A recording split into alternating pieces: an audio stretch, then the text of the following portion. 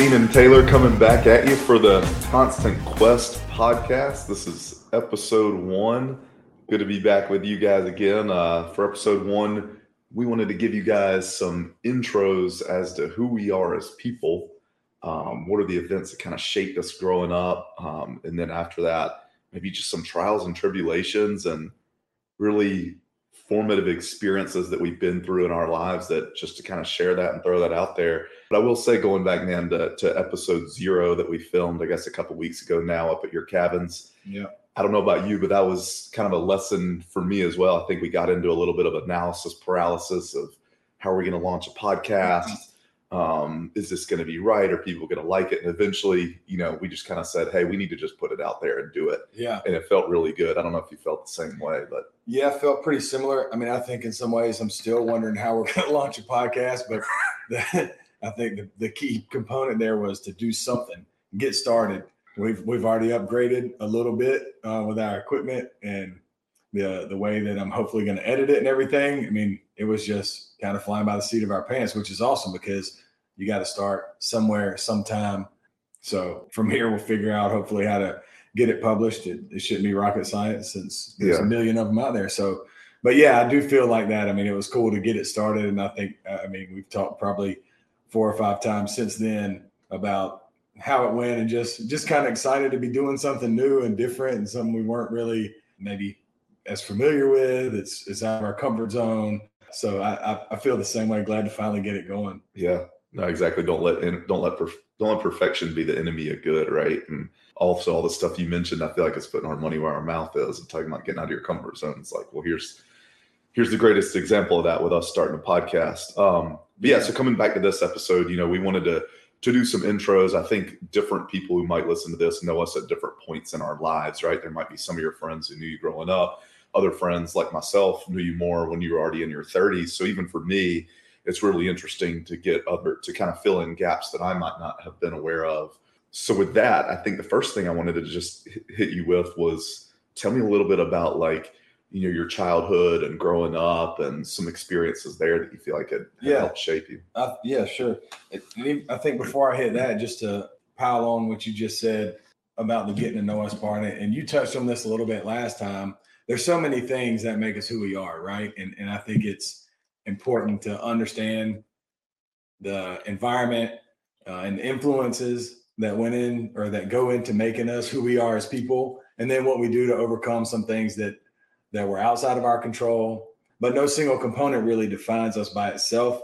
And I think you touched on that last time about, yes, I was an expat, or yes, you quit drinking, and whatever the thing may be for each specific person. But that alone doesn't define me, which I think we're going to explore a little bit today to sort of show, all these compounding events and experiences and influences that they all shape you in some way. And then how you respond to them further shapes you even beyond that.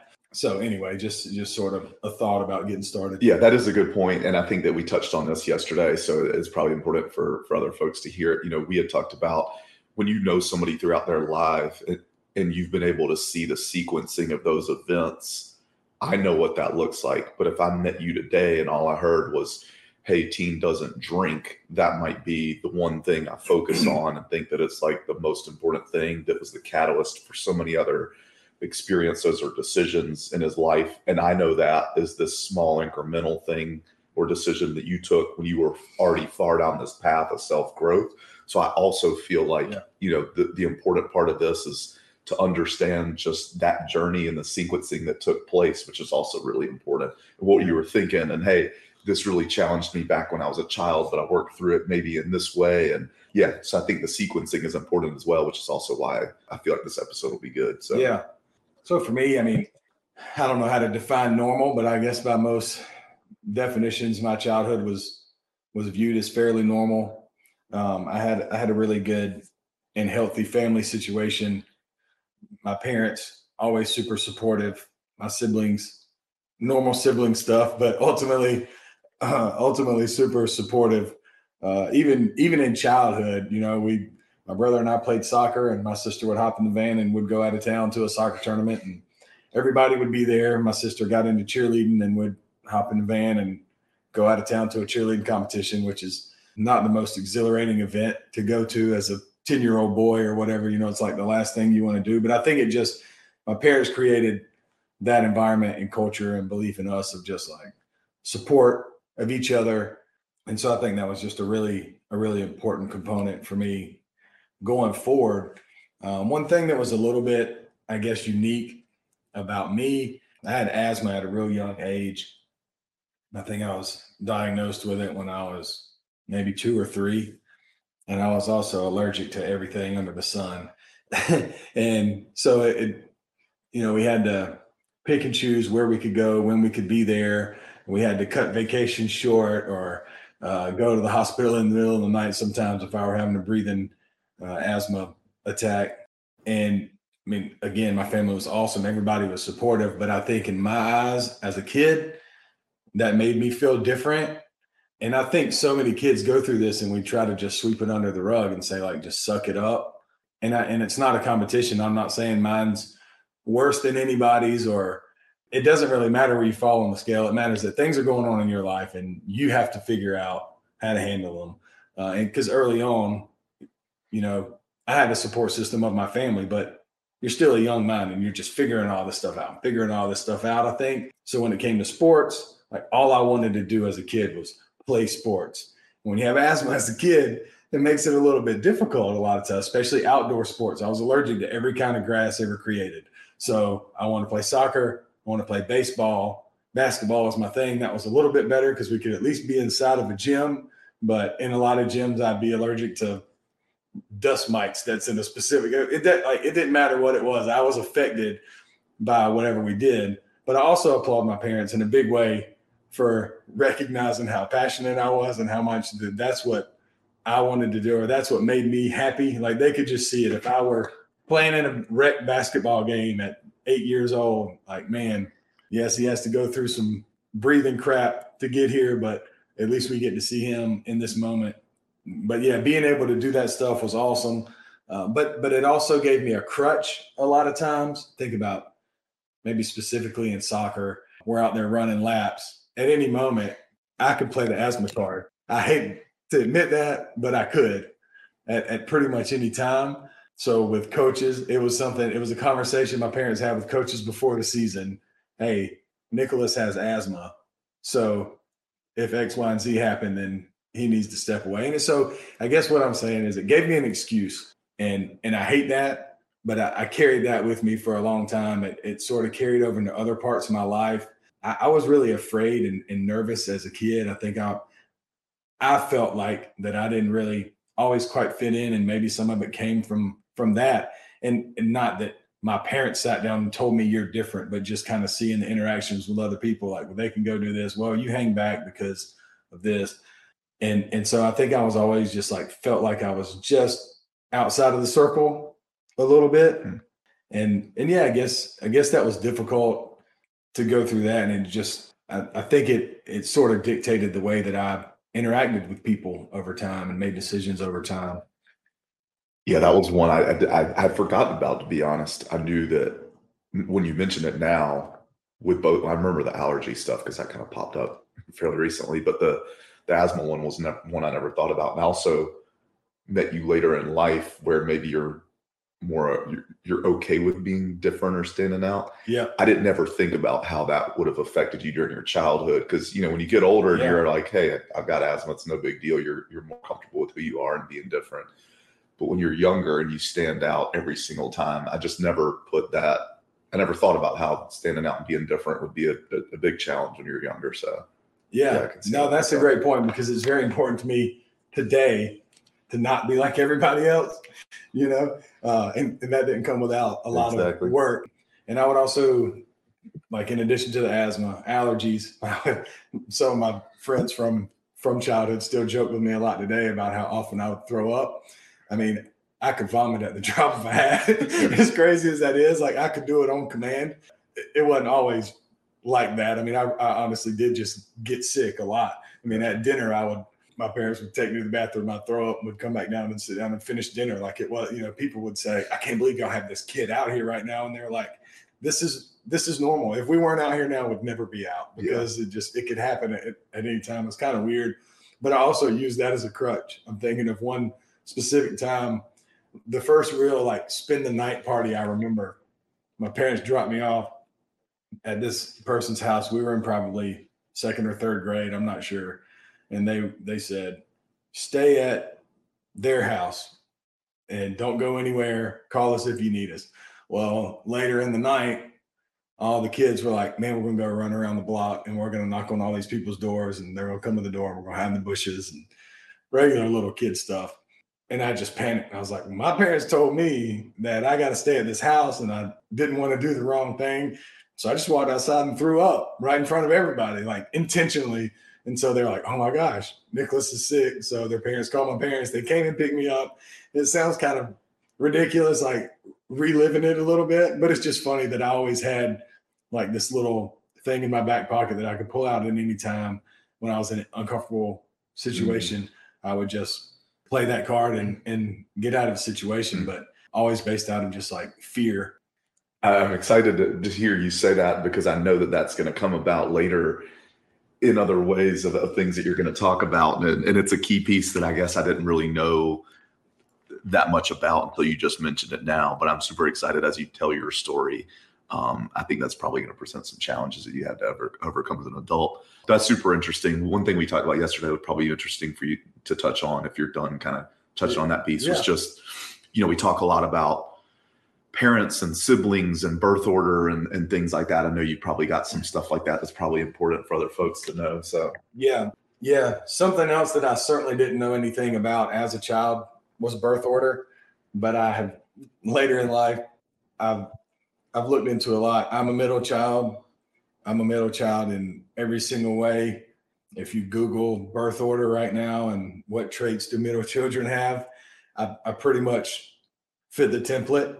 And so, I'm the middle of three. I have an older brother, a younger sister. So like the worst of worst for middle children. So I wasn't the first born or the first of a gender. So my brother they already had a boy, and then they got me, like we've already done this before. And then finally they got a girl, and that's awesome because we hadn't had a girl yet. And so whether I could understand that, in my childhood or not, I think that I felt the effects of it and it's weird because when I say it sounds like a negative thing. And in hindsight, I did a lot of it to myself, and it also came with a lot of benefits. And it's weird because with the asthma and the sick stuff, I got more attention than my other two siblings combined, without question. It was like, okay, we got to go deal with another one of his episodes. But I certainly didn't see it like that. I was still being a middle child about it. And it's like, the woe is me sort of thing. And I think that made me develop like this chip on the shoulder attitude. Like I needed and demanded a lot of attention and got a lot of attention, but somehow manipulated in my mind. I felt like it wasn't the attention that I wanted or needed, and I'm not just talking about even from my parents, just in general, as I got older into adolescence and middle school, and you want different kinds of attention in high school. It's weird because I don't know this, but I think if you ask friends of mine from that time period, I think that their perception of me and maybe how I saw myself would be very different than how I saw my own self. Like I always felt like I craved and needed this attention and acceptance, and felt like I didn't always really fit in. And I don't think that that's how people would necessarily describe me through a lot of those years. And even later, it carried on for a long time in my life. And I think that, I was craving it so much that I felt like I always have to put on this face in front of everybody else. And like, I've got to present this version of Tine or Nicholas. It was still Nicholas at that age in middle school and high school. There wasn't a teen yet, but I felt like I had to put on this face and present this version of me so that people would enjoy it or accept it. And then, fast forward way later, that just becomes that compounded over and over and over again, because then there's this expectation to be this version of me. And it's okay when everything's well and good and you're healthy.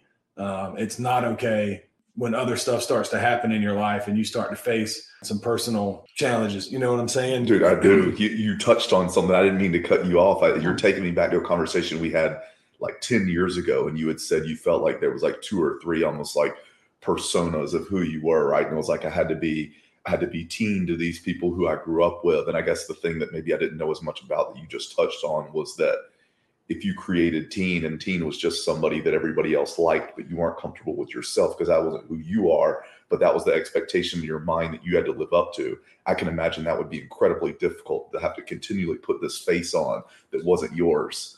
That's what it kind of got me goosebumps saying that, because I remember this conversation like 10 years ago, but yeah, I can imagine that would be really tough.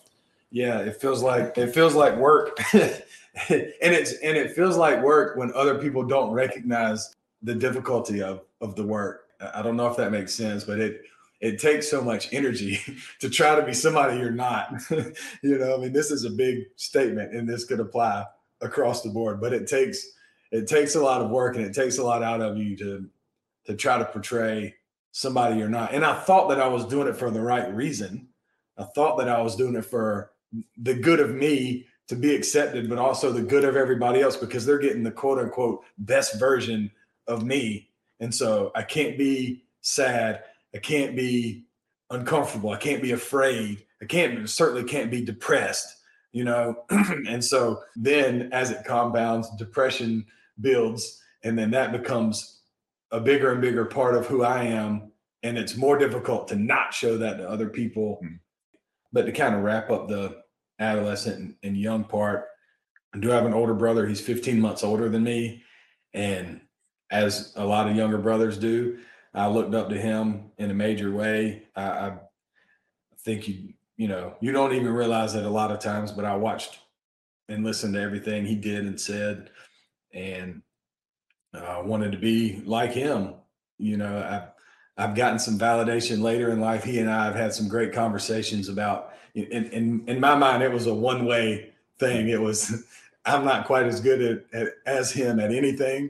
And so I want to be a better basketball player, or whatever it was that came up. He was better in school. He was a better athlete. It just seemed like he was better with the ladies. It didn't matter what it was. I was like, dang, when am I going to graduate to his level, kind of thing. But later in life, we've had some awesome conversations there were some things that went both ways, that he saw in me, that, he saw his deficiencies in himself. And so that was really cool later. But also just as a middle child with an older brother, looking up to him, wanting to do things like that, it still creates this idea in me that I'm not good enough. And again, that's not anything that he did. It's something that I think I did to myself. And in some ways that motivates me, that's inspired me. It's made me more ambitious and more driven. I think early on, it probably wasn't always in a healthy way, but we don't get the liberty to do everything right the first time and understand everything before we really grow and develop. So in a lot of ways, in a weird way, I'm thankful for that, because it certainly did help shape the person that I am, without question. I know you're a middle child as well. I don't want to dive into it with you, but I'm sure that you understand. You're shaking your head. I'm sure that you understand just that idea. And yeah, so I think in a lot of ways that a lot of those things together gave me this like chip on the shoulder. I have a lot to prove, and I want to be the underdog. I want you to sell me short, because I want to show up and prove that's not the case. Yeah, no, for sure. I was shaking my head both about the middle child stuff and some of the things that you were saying. My experience was different, and we'll get into that later. Some of them I can really relate to, other things maybe not so much. But I was also shaking my head because you touched on something that I think really resonates with me. And I don't think that everybody gets how you just mentioned. You were like, these were a lot of really real challenges for you, whether it was stuff that was normal for middle children to go through, or maybe were unique to your situation. Whichever one of those two it was still very difficult for you growing up. And I think that knowing you now, and you'll tell this later, and to see how that kind of propelled you forward and became a springboard in my mind for you to get where you're at now, which I think is in this awesome position. I think some people would look back, maybe if you're hearing this conversation, and think, well, man, what could have been done to change that? And that sort of thing. It's like, well, hang on. We don't want to change it. Yeah. I think it ended up being a great thing, right? We talked a lot about, maybe not in the podcast yet, about maybe how some of the the trying experiences that you went through are proportionate to the growth that you see later. Yeah. Right. But you can't see it at the time you're going through it. And I know we feel the same way. So I just wanted to throw that in there, that this is super key in order to understand where you're at now. And I know you feel the same way. Don't want anybody out there to think like, oh man, that's really tough. I wish somebody would have come in and just saved you from this. Yeah. It makes you think how difficult it has to be a parent. I'm not a parent. So a lot of my friends are now, and I love being able to watch them go through this, and both my siblings are as well. But man, how difficult it has to be a parent, because I'm thinking about my parents realizing some of the things that maybe were going on in my mind that they weren't aware of, and then other stuff that they were aware of. And because they would fit in the camp of people that are like, I wish we could have changed that and made him happy, because as a parent, that's what you want. But standing here today, or sitting here today, then yes, I would say I'm glad we didn't change any of it, because on some twisted ass road that we walked upon, we got here. And it's a beautiful thing. So yeah, I love different sayings and expressions. And the one, man, it's just coming to me. I think I told you this before. I heard one and I was like, wow, that is so true.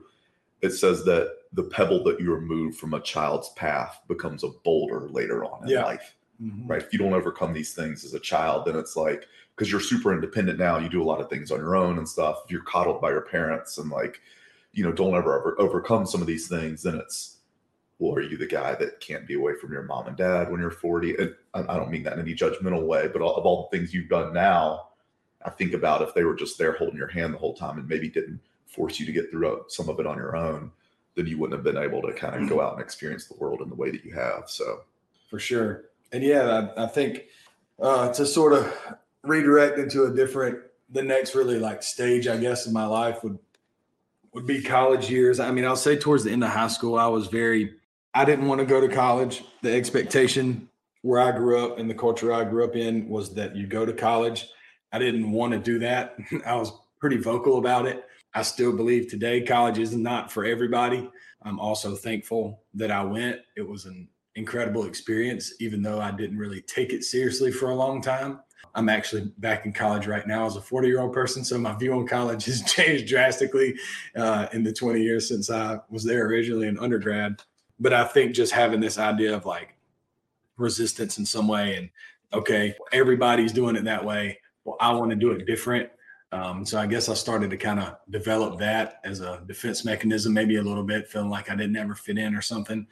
But I didn't want to go to college, but I went to college and I did poorly. It was a terrible experiment. I got the life scholarship in South Carolina, which is guaranteed for a year. And anyway, they give you money based on things in high school, which is kind of a joke because I didn't really take high school that seriously academically. But I lost the life scholarship after a semester, even though it was guaranteed for a year, because I think I got a 0.8. I want to think I had 3 D's and an F. That's actually really impressive. to make a joke out of this, I mean, that's an impressive level. Yeah. I like how you do it out there. It's guaranteed for a year. I only got it for a semester. I used to always leave it out. The life scholarship, the one that you have to have that you get for a year no matter what. Yes, that one. And they took it away after a semester. I had 3 D's and an F. Yeah. And one of those classes was theater. Like I wasn't taking, med school prep curriculum by any stretch. But yeah, I think that it was almost my way to say that I didn't want to be there in some ways. And I never really took it seriously. And yeah, college was interesting. I went to 4 different schools in 5 years. I did over the time in college sort of get my stuff together. Like a lot of people, I mean, this isn't a unique story. I went to college, I drank a bunch. I wanted to hang out with my friends. I went to the student center and played basketball and did those sort of things that I think a lot of students do. But I never really felt like I had any direction. I never really felt like I had much value. I think like I was kind of just in the mix of people, and from the not fitting in, I think that really played a huge role in college because and my parents would later tell me in life, and even in high school, I think they would tell me like, I have the largest fear of missing out of anybody that I've ever met. I want to be everywhere for every person, every time, for everything. And that still is a challenge for me. I've had to learn how to say no in a major way, but that was especially in college when I didn't feel like I held much value myself, or I didn't see any value in myself, then I was easily influenced. I would do anything with anybody all the time because I had zero confidence in myself. That's how I perceived it, regardless of how anyone else perceived it. And so if somebody wanted to go out on Monday night, I went out on Monday night. If somebody wanted to have breakfast beers on Tuesday, I had breakfast beers on Tuesday sometimes. And I mean, I don't want to say it like I drank every single day or anything, but I was easily influenced. And if someone that I wanted to show me attention, and I don't even mean in a romantic way, I just mean I just craved this acceptance, then I was there every time.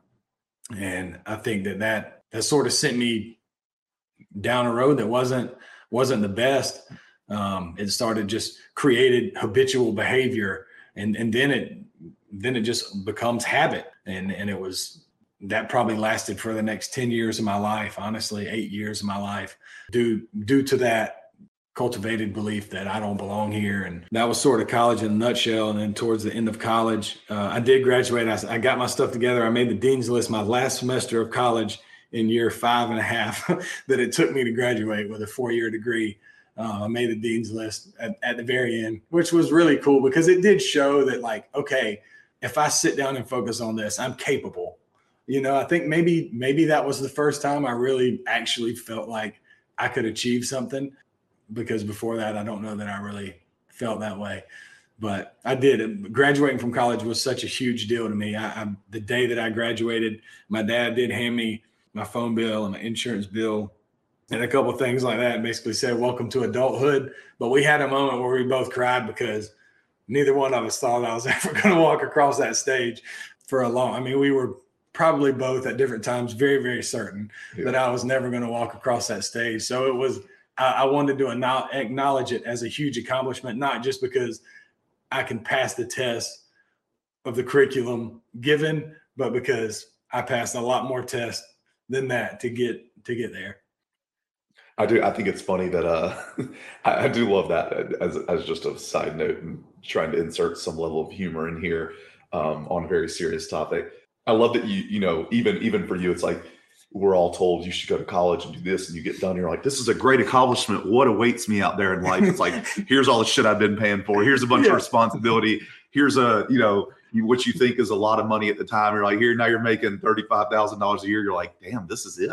Yeah. This is everything that everybody told me what I should do, which actually is a great segue to other things later that we probably don't want to get into right now, that you might touch on later in this conversation. But I just think it's funny that you're like, I finally did it. I did everything that everybody told me to do. Like, what awaits me on the other side? A shit ton of bills. Yeah. Like, wait, hold on. You got to rent your own apartment. You got to pay for your car. Yeah. That's awesome. I appreciate you touching on that. If you got anything else, throw in the college piece. If not, I'm curious, as we touched a lot on your upbringing. That was super insightful for me too, by the way. You got a lot of stuff running through my mind. Just, I didn't even know about you and how you grew up and things. You go to college, maybe kind of continuing down that path of, well, this is what I was told I was supposed to do. And honestly, fighting against that. But also, it sounds to me like, if I heard you right, you're forced down a path that you didn't want to be. So it's like, well, I'm going to show you I don't want to be here. And I'm going to do it. And I'm going to do it in this terrible way, while simultaneously going through it and constantly trying to please other people, which I would imagine got you further away from who you really were and not discovering that, which is also a challenge. So now you're graduating college. Now you're going down probably the conventional path again. Now I'm entering the real world. Hey, what is this? What does the world tell me? What does society tell me I need to do for work? Yeah. At least that's where I'm at now. Yeah. Like, what's that next step? You get a job, you know what I mean? Like that next chapter. Yeah. Graduated in 5.5 years. Got a job with a family friend. Still didn't know what I wanted to do in life. Still slightly unsure as I sit here today in some ways, but probably much more comfortable with who you are. Much more comfortable with it. Yeah. The lens through which I see it is very different than it was at the stage we're talking about. But I started working, and I sort of wanted to build this whole, like, set this whole stage with things that I was thinking or how I was feeling that specifically had to do with me as an individual, not me in a relationship, because I think that the personal part is so much more important. And I think that eventually that got lost a little bit when I started to go through some serious struggles. But now I'll touch on a relationship I was in towards the end of college. I got a job, did the thing, went to work for a large company. The goal is to just work your ass off and see how fast you can move up to the next rung on the ladder. And so created this like corporate mindset of achievement and what success means professionally. But then also I was in a pretty serious relationship towards the end of college. In the first several years after college, I bought a house with the intention that was going to be our house. Most of the decisions that I made at that time were based around the relationship and us moving forward as a unit instead of, all the decisions based on myself. But I think when I got into this relationship, it was the first really serious relationship, I guess, that I had been in. I had been in a fairly serious end of high school relationship where I thought I really knew what love meant and all of that. And not to get all sappy in this, but this relationship towards the end of college was different. And I knew that. But I think that I felt accepted. I felt heard. All the things that you want to be validated. I think I got those things out of this relationship.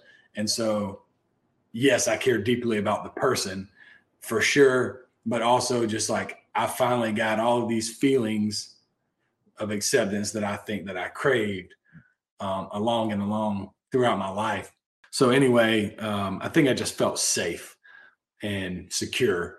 It's funny. I hear women say that a lot with men, like he made me feel safe and secure. I don't hear men often say that with women, but I hope that other men feel like that because that was a really important feeling to me. Like I didn't only want her to be attractive or only want her to be a pharmacist and also make good money and, whatever things are important at that time in life. But for me, the major important pieces were that I felt like that I was comfortable and safe anyway. And so that was really important to me, but the relationship didn't ultimately end in happily ever after. Our marriage, we split up towards the end. We had a little on again, off again. It was, ironically enough, she's also a middle child. So we have some similarities with that too, but it was like we both wanted to be there for each other. We sort of knew that ultimately we weren't going to end up together, but we had such a deep connection with one another that we wanted to help and be there. That's sort of in our nature. And that was a very unhealthy thing at the time because my feelings were strong at times. Her feelings were strong at times, and it didn't ultimately line up. So it became very unhealthy in both of our lives, really. And so I drank a lot more. I exercised none. I stayed at home a lot more. I didn't handle it well. I felt like when I talked about it to people, they didn't want to hear it, which I understand in hindsight. It was the only thing that was on my mind. Every breath I was thinking about, I can't go on without this relationship. And, ultimately your buddies are like, dude, get over it and have a beer and let's go out tonight. Like there's other people out there. The pool's pretty big. When you're 23, 24 years old, there's still a humongous pool of people out there. But I took that real hard. And yes, I thought that it was solely about this person. And I don't want to minimize the impact she had on me because she did have a large impact on me. But ultimately, it wasn't all about her. It was all about the way that I saw myself and the way that I needed to change the way that I saw myself. And yes, a lot of thoughts are floating around in my mind right now because I don't talk about this all the time. I'm certainly comfortable talking about it. But when you breach a topic like this, you start to think a lot of emotions and thoughts come back, which is a good thing. I mean, I think it's healthy to talk about when her and I broke up for good. I guess the closure was that she got engaged. I don't want to go into a lot of details about her or me or whatever, because that's not important. And I want to be fair to the other person. But that gave me some closure when she got engaged. But by that time, I didn't realize how far down in the hole that I had gotten because my whole focus was like, get her back. No, she's supposed to be with me. I'm supposed to be with her. And it was very, very basic, I think, in hindsight. Like that was what I thought the only thing was. But really, I had just every aspect of my life had gone down. I wasn't really focusing at work. I was coming home at lunch and taking a nap every day, which I'll say sometimes I still do, and I'm an advocate of napping. But I think that's neither here nor there. But at that time, it was just like, how can I escape from this feeling? I wasn't at work all the time, and when I was there, sometimes I wasn't there. If you know what I'm saying, I was out of it. My friendships went downhill. My relationships with my family went downhill. I wasn't being a good son, brother, friend. And that just compounded the weight, that I put on myself, because then I'm just pissed off because I'm not being good at all those things. And I'm not being good at all those things because I'm pissed off that I'm not with this girl, and I'm not with this girl because I can't get any of my shit together. And like, I'm never going to be good enough for anybody. And it's just like snowball. So anyway, I had a roommate at the time. She was in Columbia getting a graduate degree. And man, it's weird how people come in your lives at different times, but for a 2 or 3 year stretch, if she wasn't there, I don't know how I would have gotten through it. But I remember kind of talking to her and just going through this whole process. And I just broke down and cried my eyes out for probably 2 or 3 hours to my roommate and was like, this is where I am. I have to say something to somebody. This girl and I just broke up. She's the only person that I ever share anything with. She's the only person that really, I feel like, knows me for me instead of the face that I put on for everybody else. Like, she gets the raw stuff. And like, I have to share this. Like, I'm depressed. I'm upset all the time. I constantly think about suicide. I just can't get over it. And some days I can't get out of bed, which is crazy. And we were talking about earlier, you put on that face for everybody and it's fine until it's not fine, until it really becomes that debilitating. I'm trying not to tell anyone at work what I'm going through, but I can't even get out of my bed and get my clothes on and get to work. I would show up to work, man. Sometimes my shirt would be so wrinkled, like it was just wadded up in the floor. But like, and people would see me at work and say, dude, get your shit together, put on a clean ironed shirt. And I'm sitting there thinking, you have no idea what it took for me to walk in this door today. It's crazy. Like, we just don't ever know what somebody else is going through. And again, I'm not trying to put mine above anybody else's story, because I think it's a common story. We deal with stuff all the time and we bottle it up and we don't talk about it and work through it and help each other work through it. But that was just a real rough time. I don't want to go too deep down that hole, because I know we're going to dive into that probably several other times later down the road in this podcast. But that was obviously a very defining time period in my life. So my roommate and I talked about it. Her family was from the same hometown I was from. So I didn't know her as well growing up because she was a bit younger than me, but we had a good familiarity because we were family friends and I knew her parents, and my sister and her were close to the same age. So there was some familiarity. Anyway, her and I got very close, and I sort of spilled my guts to her. And I really appreciate her. She told me that she wanted to make me do two things. She wanted for me to send an email to several people in my life that were close to me. My brother was one, and several of my friends that were my age, friends from back home. And I think there were maybe 6 or 7 people on there. She was like, other people need to know what you're going through. And it's crazy because it seems obvious, like, hey, we're your friends. We care about you. We want to help. But every day I was waking up trying as hard as I could to not let anybody else see any of this stuff that was going on. So I remember I constructed the email myself, and I was doing it in my own way. And I like sort of made it into a joke because I didn't know how to deliver this heavy message. Yeah. I'm already not doing it in person. So I'm already copping out a little bit by, doing an email. Right. But I wrote it, and she was like, that's not going to cut it. she sort of rewrote a little bit, or made me rewrite, like, you need to get across the point that this is serious and this is how you feel. You're going through these things. This is not a joke. Yeah. And I didn't know how to handle it. So I was just trying to do something. And the other thing that she made me do was go tell my parents. And when you're 27, 28 years old, I thought, like, I'm a grown up. I'm in the professional world. I own my own house. I bought my own house when I was 25 years old. Thought it was going to be my partner and I's house. But yeah, looking back on it, I had no business owning a house at 25. But anyway, I'm thinking all of those things. And she's like, you have to tell your parents. And I wanted to protect my parents in some way, I think. I didn't want them to be disappointed, but also I didn't want them to be upset. Parents worry by nature. I think my mom trumps other parents in that regard too. She is a worrier. So I did. She put me in her car and we drove to my hometown. And I called my mom on the way and said, look, I need to talk to y'all about something. And my roommate dropped me off and left me there by myself with my parents. And she went somewhere else. My sister happened to be in town at the same time. So the four of us, my sister, my mom, and my dad, we sat down in their den and hashed it out. I told them I constantly think about killing myself and ending my life. And I get goosebumps thinking about it. It's just a wild day. But as soon as I got done this, like they just stared at me for a while, and I'm just talking. I'm looking at the floor, kind of like I'm doing now, and just like saying whatever's coming to my mind. And like, man, I just let it rip. Like these are all the things that I've been trying to hide from everybody, mostly y'all. And I let them all out. And it was amazing because immediately I was just like, feels pretty damn good. It's crazy to think that I've been holding all this in and trying, because I want to be normal and regular, and I want people to view me in this way, whatever this way is. And man, I'm coming apart at the freaking seams. And nobody knows it. But anyway, it was incredible. Go ahead. No, I was waiting on, because that was I just feel like what you just said is so powerful. And I feel like, and I wanted to let you run through all that because it was so important. And I think a lot of people go through things like that.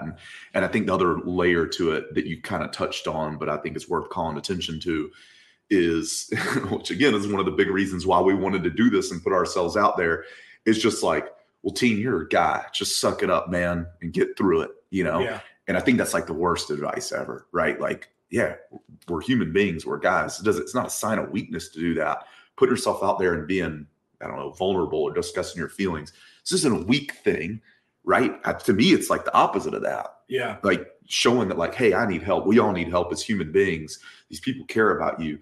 Be willing to put that information out there. I just feel like no matter who you are at some point in your life, like in your situation had a lot of depth and it was deep and heavy for you. And maybe some people don't have that level of challenges, but no matter who you are, like, you need somebody in your life who you can confide in. And I feel like as guys sometimes, I mean, even for me, I feel that like I have a really good support system and things like that. And I know you feel the same way. It doesn't come naturally. I do think in general for women, it's more accepted to do that. So it was just something else that I don't want to detract from your situation, but I know we feel the same way. And I think it's important to call attention to that this wasn't just you with all your prior experiences. There's that other level of like kind of societal pressure to suck it up as a guy that I feel like is important to call attention to. Yeah.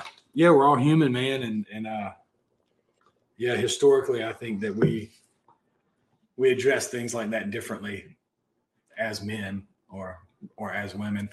And yeah, we're all human. We all need that for sure.